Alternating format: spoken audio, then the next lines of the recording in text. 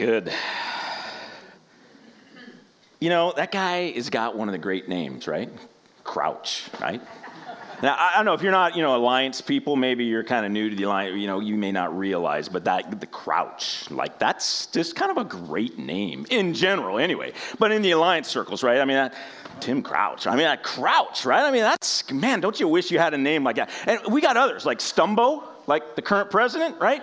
Stumbo, right? That's a great name, right? Doesn't it? I don't know. I just you get excited about it, right? And we've got actually some great names in the room, right? We've got Thompson, right? Now in the Alliance circles, that's a big name, right? If you are a Thompson, you're something, right? A little bit more special than the rest. We're all even at the foot of the cross, but the Thompson name, that's a big name. I think we even have a Swinburne in the room, right? Where I don't see where maybe he's sitting out. Oh, there you are next to Dave, of course. See, all the great names sit together. That's the way it works, right?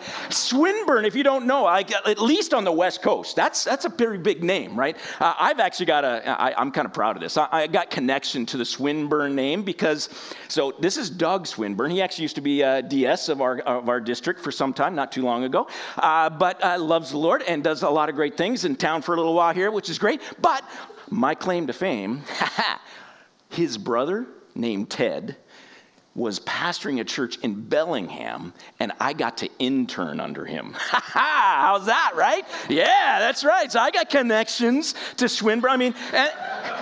And then we've got, my name, right? Vandemark. That's a great name, right? Yeah, it's a great name in the Alliance as well, right? Maybe not. Anyway, so... actually, I've been in the Alliance a long time, but I'm not, really famous. But it's crazy, isn't it? The power of names. It just means something, right? Certain names, you hear them, and they elicit a kind of an emotion or a reaction or memories. The name that we carry with us, right? I am a Vandemark, and that means something, maybe not to Alliance or other people outside of this church, but it does mean something to me and to my family, that there's meaning to that. There's identity in that. There's legacy in that, right? The name that we have, that it means something. It has a purpose behind it. And I find it interesting to consider, the name that Jesus gives us. Now, we all know, children of God, right? Adopted into this family, right? And that's great. We know Jesus also calls us his friends, right? And what a great truth that is.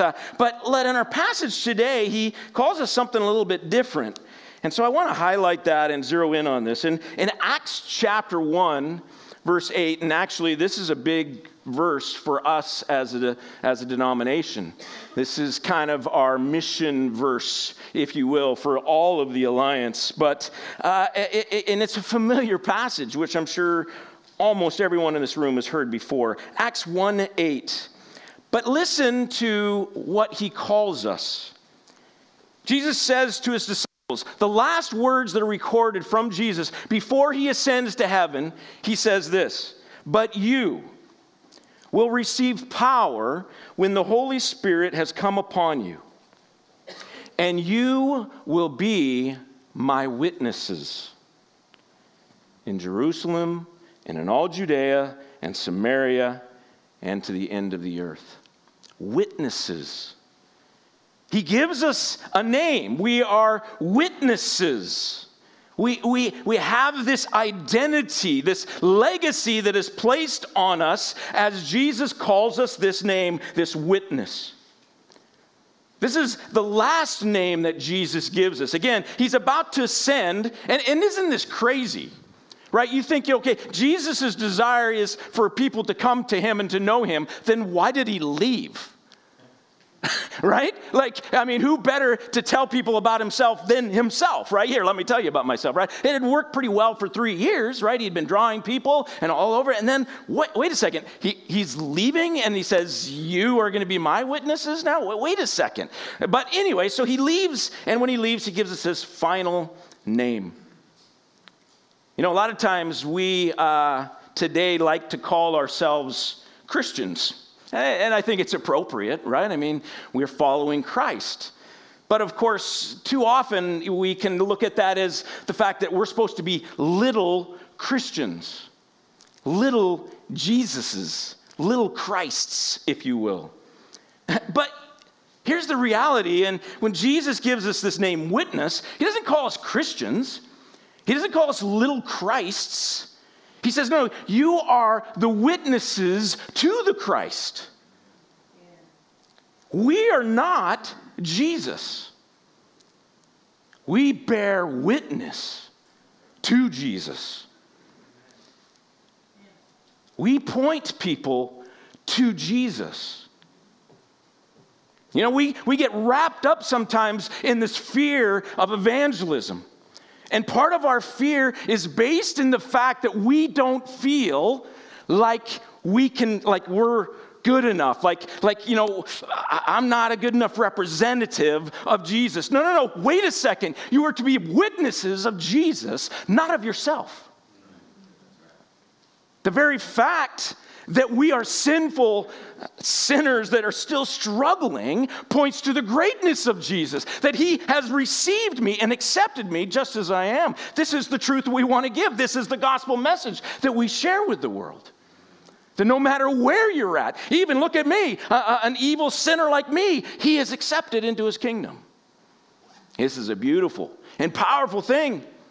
To understand that we are the ones who witness to Jesus, but that we aren't supposed to be Jesus.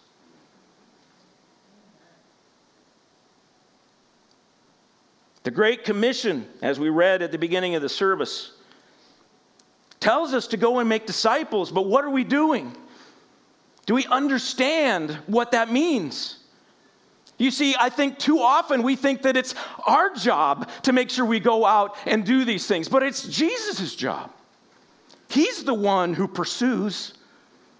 He is the one who loves every single person in this world.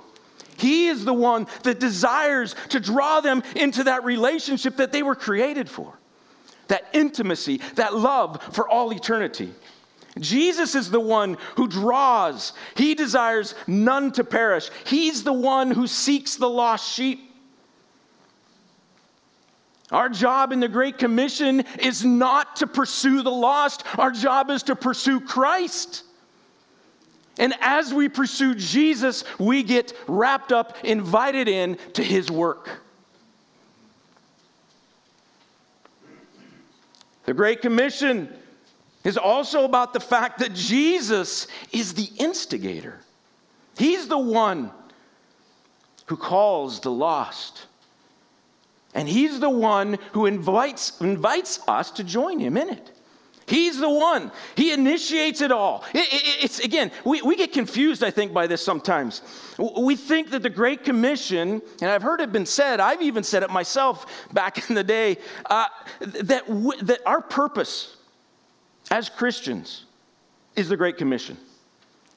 That this is our purpose. This is the only reason that God left us. He left us here so that we could be his servants, so we can be his witness, so we can go out and we can disciple everyone. That this is the purpose of our life. I'm sorry, but I disagree with that perspective. It is the job that we have been left to do, but it is not our purpose. Again, our purpose is to enjoy this amazing, intimate relationship we have with the Father. That is something that will never go away. See, if our purpose is the Great Commission, then the problem is what happens if we're not fulfilling it? We're failures, right? But we're not failures. The moment we bow our knee to Jesus as Lord, we are immediately successful. Our relationship that we've been built for, that our purpose is in, our purpose is to be an intimate relationship with the Father. As soon as we bow our knee to Jesus, we are successful. Now, he has a job for us to do, but his job is even not to witness. It's first of all to pursue him. And as we pursue him, the great pleasure, the great privilege, the great blessing of being a Christian, following Jesus, is that sometimes he allows us to be a part of introducing new people to Jesus. What an amazing blessing. It's amazing truth, right? We can enjoy this. We also see that in the Great Commission, Jesus is the closer. He's the closer. There are too many of us who are too wrapped up with the results of our evangelism. And this is messed up on both sides. Like one side is like we're tallying all the people that we brought to Christ. Look at what I did. Wow, I am so successful. Isn't it great? Because this is my purpose, so I'm doing my purpose. So look at me. I'm the great Christian in the room because I got like 10 salvations this year. But there's the other side where I think most of us oftentimes lie. I've never prayed with someone to receive Christ. I guess I'm just a failure.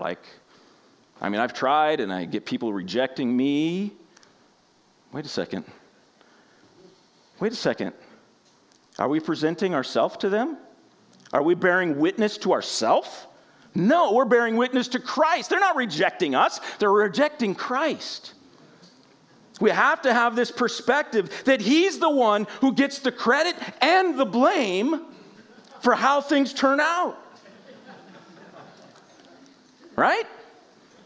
If they turn to Christ, we praise the Lord. Jesus drew them. If they reject Christ, we praise the Lord because He has given us free will to choose. Here's the shocker, maybe for some of us. Jesus doesn't need us. Right? If it's our purpose to do the Great Commission, that means He needs us. That means no, you got to do this because if you don't do it, no one will. You got to make sure you happen this. I'm out of it now. This is up to you. You've got to do this now. I ascended. I'm with the Father now. I gave you the Spirit, so go do this thing, right? So you know what I'm saying? It's oh my gosh, wait a second. What are we going to do? No. Jesus doesn't need us. This is the great thing of our current testimonies in the Middle East right now. We've got people that have never met a Christian who are having dreams about a man in white named Jesus. He doesn't need us, right? He doesn't. What do we do as witnesses? Again, we're witnessing to Jesus, not to ourselves. It's not about me.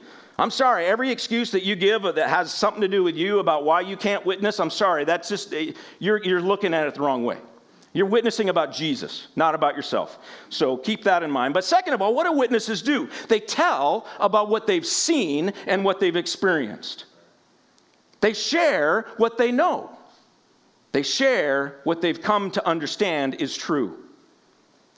We share the gospel. The fact that we were created by God for intimate relationship. Yet each and every one of us chose to reject that intimate relationship and chose to be autonomous instead. I want to do it my way. But even the fact that we did that and we rebelled and rejected God, He still sent His Son. And Jesus willingly came and died for us while we were yet sinners. It wasn't, again, I've said this before, it's we weren't making some great movement. We hadn't had some progression. We hadn't Jesus looked down and go, oh wow, I see a lot of potential in them now. Okay, now I'm going to go down and die for them. No. We were still fully in our rejection of Jesus, and He came and died for us. And because He did, we have the opportunity, a second chance, if you will, to decide once again whether we would like to be in that reconciled relationship with our Father, but now through grace, by grace through faith. What is the gospel message? It's that Jesus offers us life. He wants us, deeply loves us, and He's offering for us to be able to enjoy what we've been created for. Jesus, sometimes the gospel message can get a little bit confused, maybe more in the past than it is today. But a lot of times you hear people say the street corner preacher, right? Which, man, that would be fun, right? I don't know about you guys. Most of you guys probably wouldn't like that, but I don't know. I don't know. It'd be kind of fun, right? Just get up and just start blabbing at people and, repent or not, kind of, I don't know. It's kind of, I don't know. It's just fun. You get stuff get thrown at you, right? It'd be awesome. Anyway, but that's not the gospel message. The gospel message is not repent or die. It's not. The gospel message is repent and live. Jesus is drawing us to himself. He's not threatening us. He's not saying, hey, you better do this or else. No, he's saying, come to me. I've got something better for you. You're already in the death stage, right? I want to bring you out of the death stage into the life stage. Will you come? Will you repent? Will you come to me? This is Jesus' offer. And he offers it by grace. Again, he died before we ever made a step towards him.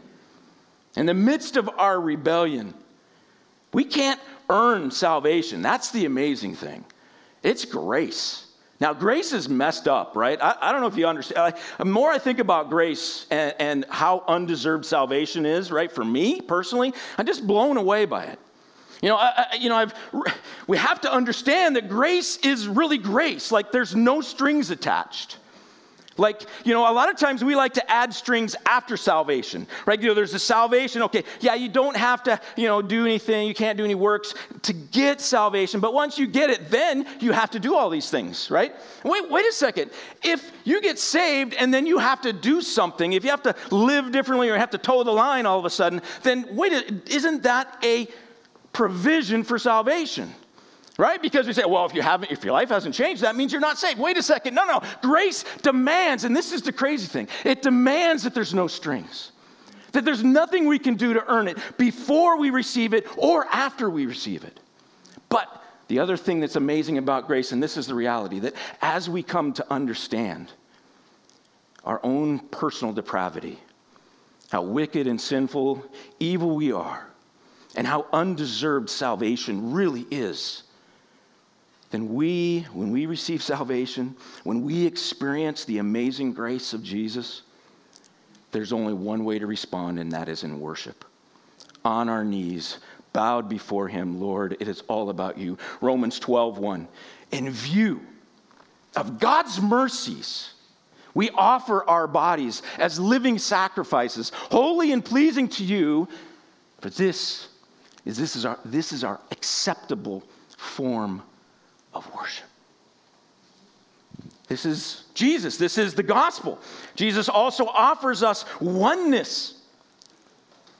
He wants intimacy with us. A lot of times the gospel gets boiled down or watered down is a better way to say it by saying, you got to come to Jesus so that your life will get better. Like, your life is all messed up, and that's because you don't have Jesus. If you just had Jesus, then like you get the promotion, like all your family relationships are reconciled. You get all, things are taken care of. You don't have any troubles. It's a great thing. But this is not the gospel. See, Jesus doesn't promise to fix our whole life.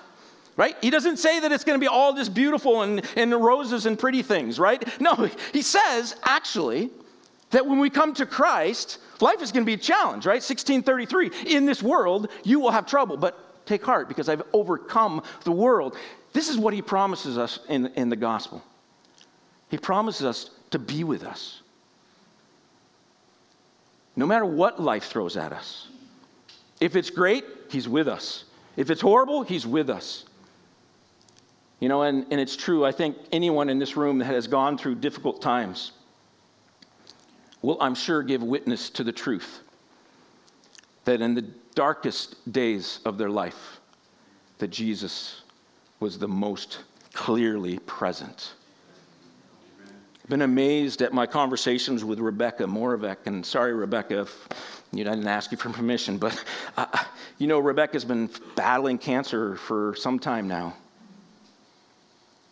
And I had a recent conversation with her and was just, it's one of those moments where, you maybe not experience this as a pastor, but I don't think you have to be a pastor necessarily to experience this. But where you're sitting there and all of a sudden you realize, I thought I was pretty good Christian.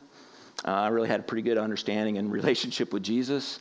And then as she shared some of the things that she's processing and thinking through and knowing and understanding about Jesus, I was just like, oh, teacher, teach me more.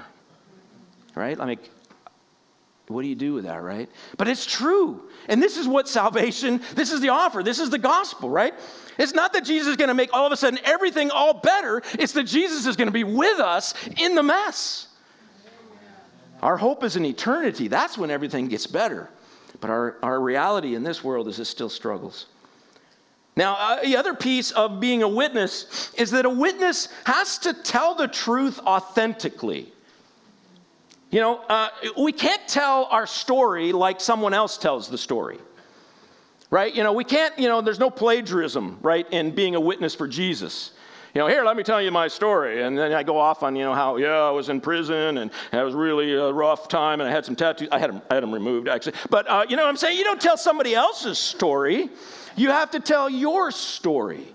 The witness that we give is not someone else's experience, but it's our experience.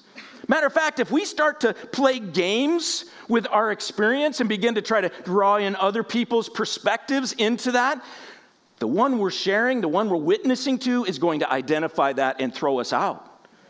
Maybe not physically, but in their minds and in their hearts. We're done because it's not authentic. It's not real. It's not genuine. It's not our story. So we have to recognize as witnesses that we have a unique relationship with God. Everyone in this room, just like fingerprints are totally unique from anyone else who has ever lived, so our relationship with Jesus is totally unique. We individually have this intimate relationship with the Father the moment we bow our knee to Him, Jesus as Lord. And that is a totally unique relationship, different than everyone else.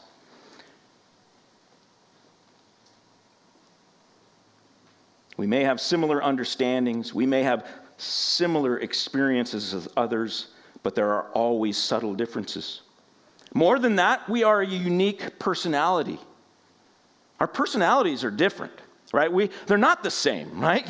Anytime you interact, how many have taken like personality tests, right? Yeah. Myers-Briggs, and those kind of things. Yeah. Some people love them, right? I've been around people that just really love them. And the first question out of their mouth is like, okay, what are you on the Myers-Briggs, right? It's like, yeah, and no, I'm kind of one of those that are kind of in the middle. I think they're kind of good, but I also it's a little over the top, right? But others of us hate them. Like, we will never take one because we just do not want to be pigeonholed. We don't want anybody. And why? The reason for that is because the reality that a personality test cannot uniquely determine our personality. Like, we don't fit in any of the boxes. Now, we may kind of fit mostly in a box, but there's always nuances. There's always subtle differences, subtle experiences that have changed us and morphed us and caused us to be a little bit different than what the personality test says we should be. And so this is a reality that we must understand. We are way too diverse and nuanced to be labeled. And so we have to recognize that not only do we have a unique relationship with the Father, we have a unique personality and we have a unique community. Every one of us has a different mix of people that are in our life. There's none of us that are the same. Even our spouses, right? My wife, she doesn't do anything all day but hang out with me and my friends, right? Exactly, right? No, right? Even in a married couple where you've been together for how many years, honey? 30, nice. She's so good at that. I'm so good at that. I love that. Yes, 30 years. Yeah, 30 years we've been together, right? And we have a diverse community still. People that she knows that I don't really know. Maybe I've heard their name, but I don't know them, and I don't have that influence in their life. And people that I know that she doesn't, right? And so this is a reality that we have a unique community. There's a unique group of people that only we know and others don't. So, if we have a unique relationship with the Father, if we have a unique personality and a unique community, then that means we have a unique witness. Our witness is not going to be the same as others. There are too many of our evangelism programs in churches and books that have been read about or written about evangelism that are personality driven. They're personality focused. Billy Graham, right? Like, are we all Billy Grahams? Like, this is obvious, right? Are we all Billy Grahams, right? No, we could not do what Billy Graham did, right? We could not just go and stand and have this tent put up and stand there and preach a sermon and at the end go, okay, now it's time. Come to Jesus, and everybody comes to Jesus, right? We don't have that personality. We didn't have that influence. We didn't have that community. We didn't have that relationship with Jesus. Yet we have books that tell us that that's how we're supposed to do evangelism. Or cold calling, door knocking. Like, this is the way. You just got to get out there. You need to go to the parks, and you need to come up, and you need to strike up a relationship with people and have a conversation and share Jesus with them and tell them about Jesus. These are personality-focused ways of evangelizing that unfortunately have too often worked their way into churches so that we think that that's the way to evangelize. Oftentimes, our training of evangelism is training to be a certain personality. But if we're not that personality, it's not going to fit us. And then when we get out there and start to witness in this other personality, people are going to go, wait a second, this doesn't add up. Because it doesn't match. It's not authentic to who we are. So we need to recognize that we have a unique witness. Every personality is indeed called to share the gospel. Even the most introverted among us. But we need to share in the way that God has created us. The reality is there are certain people in this world that you or maybe just a few other people will ever have access to and the opportunity to share the love of Jesus with them. And if you're trying to act like someone else, it's not going to go over very well. But if you can be who Jesus has made you to be and step in, when he tells you to step in, it could be amazing. So I just briefly want to mention a book. It's called Got Style. It's a book I read some years ago now by Jeffrey Johnson. I think we have a slide there. Got Style. It's a personality-based evangelism. And one of the quotes from this book, it says this. It says, evangelism is effective when you are genuine and authentic about yourself in the way God has wired you. Evangelism is effective when we're authentic to who God has made us to be. That's when evangelism is going to be most effective.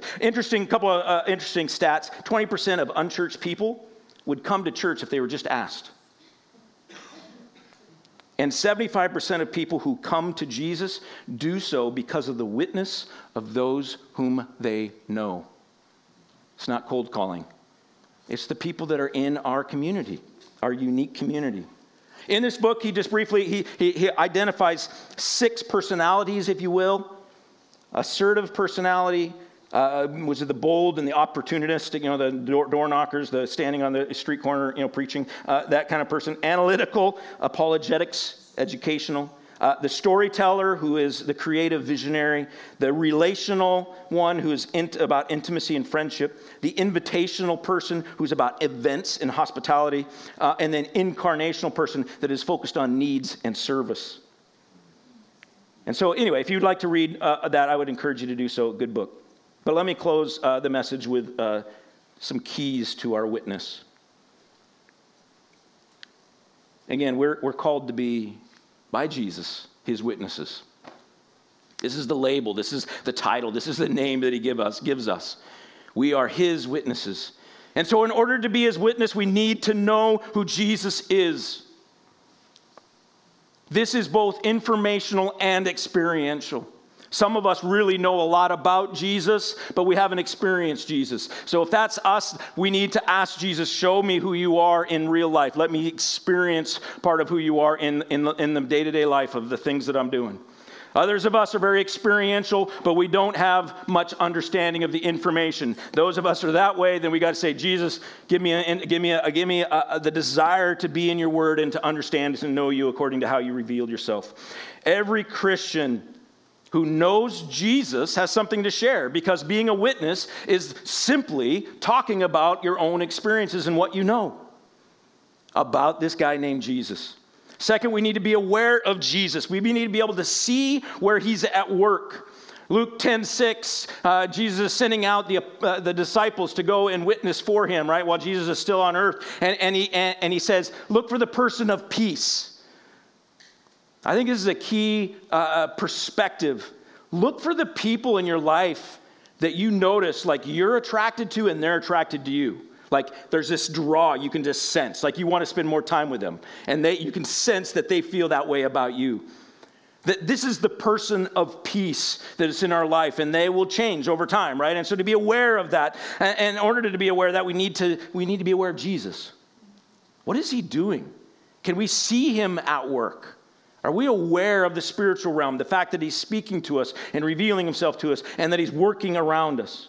And then we need to join Jesus in what he's doing. That's the big one. I think a lot of us know something about Jesus. A lot of us are aware of Jesus and even the persons of peace in our life, but we struggle with the joining Jesus in that. We need to step in and trust. Another book, Henry Blackaby, Experiencing God. This is an old book. Maybe many of you have read it. I just love some of his stuff that he says. But one of the quotes is, watch to see where God is working and then join him in his work. This is a reality. Like, the concept in this book is that, whenever you see Jesus at work, that's an invitation to you to join him. So you see people around you beginning asking about questions about Jesus, like, step in. Hey, I know Jesus. Let me tell you a little bit of what I know about Jesus, right? I mean, step in. It's not just knowing Jesus, not being aware, but joining Jesus. When he reveals what he's doing around you, the people that he's drawing to himself, to step into that. And then finally, again, leave the results to Jesus. Don't fret over the response. They're not rejecting you, unless you're giving witness to yourself. Right? Then that can feel painful. Yeah, I've been there. But they're rejecting Jesus, right? Witness to him. And this gives us the freedom. You realize, sometimes I don't know if we have this amazing freedom. When we can leave the results to Jesus, to just kind of, a little bit of kind of recklessness. Boy, it kind of sounds like maybe Jesus is drawing them. Okay, let's jump in. Yeah, right? All right, it's cool, right? See what happens. Hey, have you heard about Jesus? He's a good friend of mine. Yeah, let me tell you about it. He's a pretty cool guy. I think he wants to be in a relationship with you too. Come on, let's talk, right? And they're like, hey, leave me alone. You're crazy. And I go, all right, sweet. Move on, whatever. It's not my, it's not, I don't have to worry about a response. God can use our bumbling and our stumbling and our dumb things that we do and say to actually draw people to himself. That's amazing. All right, worship team wants to come up. We are indeed all witnesses of who Jesus is and what he's done. So we all need to share it in a way that is true to our personality and with the people that God has put in our community. The cool thing is that in our church, sometimes people say, I don't even really know what the gospel message is. I don't know if I can actually, recite that or be able to tell people about it. Oh, come on now. Come on. We're a church, right?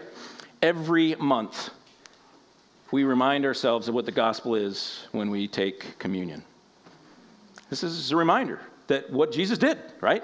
That this is who Jesus is, that he's this guy that came and he lived among us, right? And he was a man, like fully man, but also fully God, which was amazing and unbelievable, and we can't understand it, but really cool. And then Jesus willingly went, and even though he was an innocent man without sin, went to the cross and allowed his life, gave his life willingly to pay for the price of sin so that every human being would have the opportunity to choose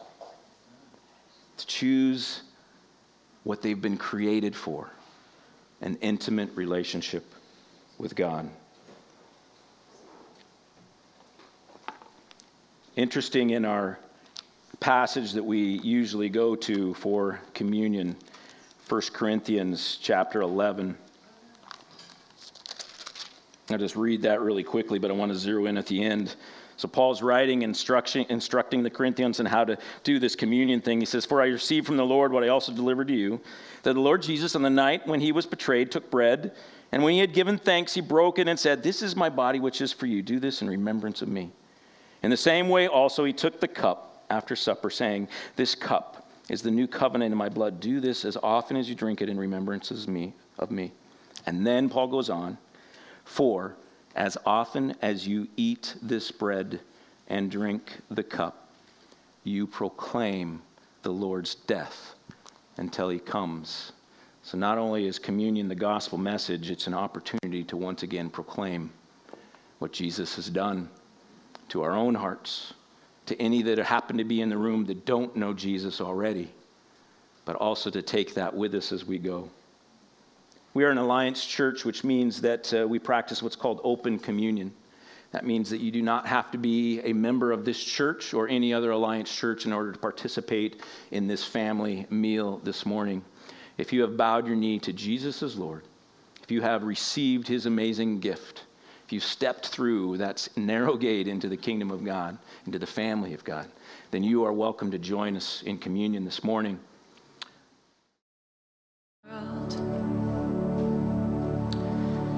Heavenly Father, we just thank you for your goodness, Lord. We ask that you would allow us to continue to get to know you more.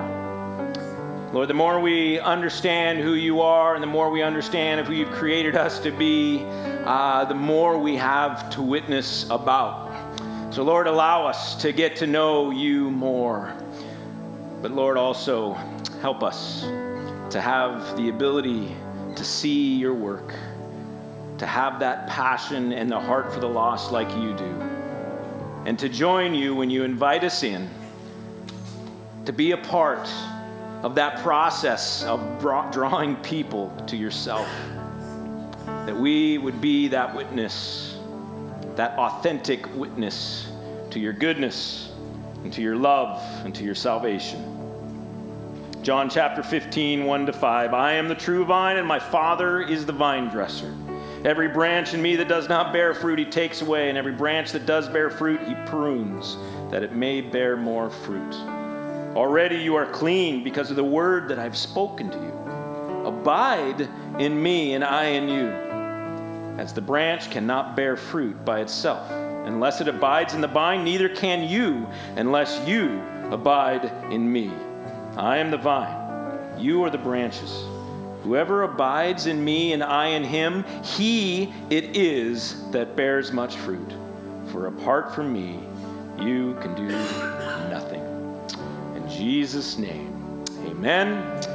Church, if you would like prayer for this morning, for whatever God may be doing in your heart, we encourage you to come. We've got some folks up front to pray with you. Also want to say, I don't say this very often, go Niners! Only once in a lifetime.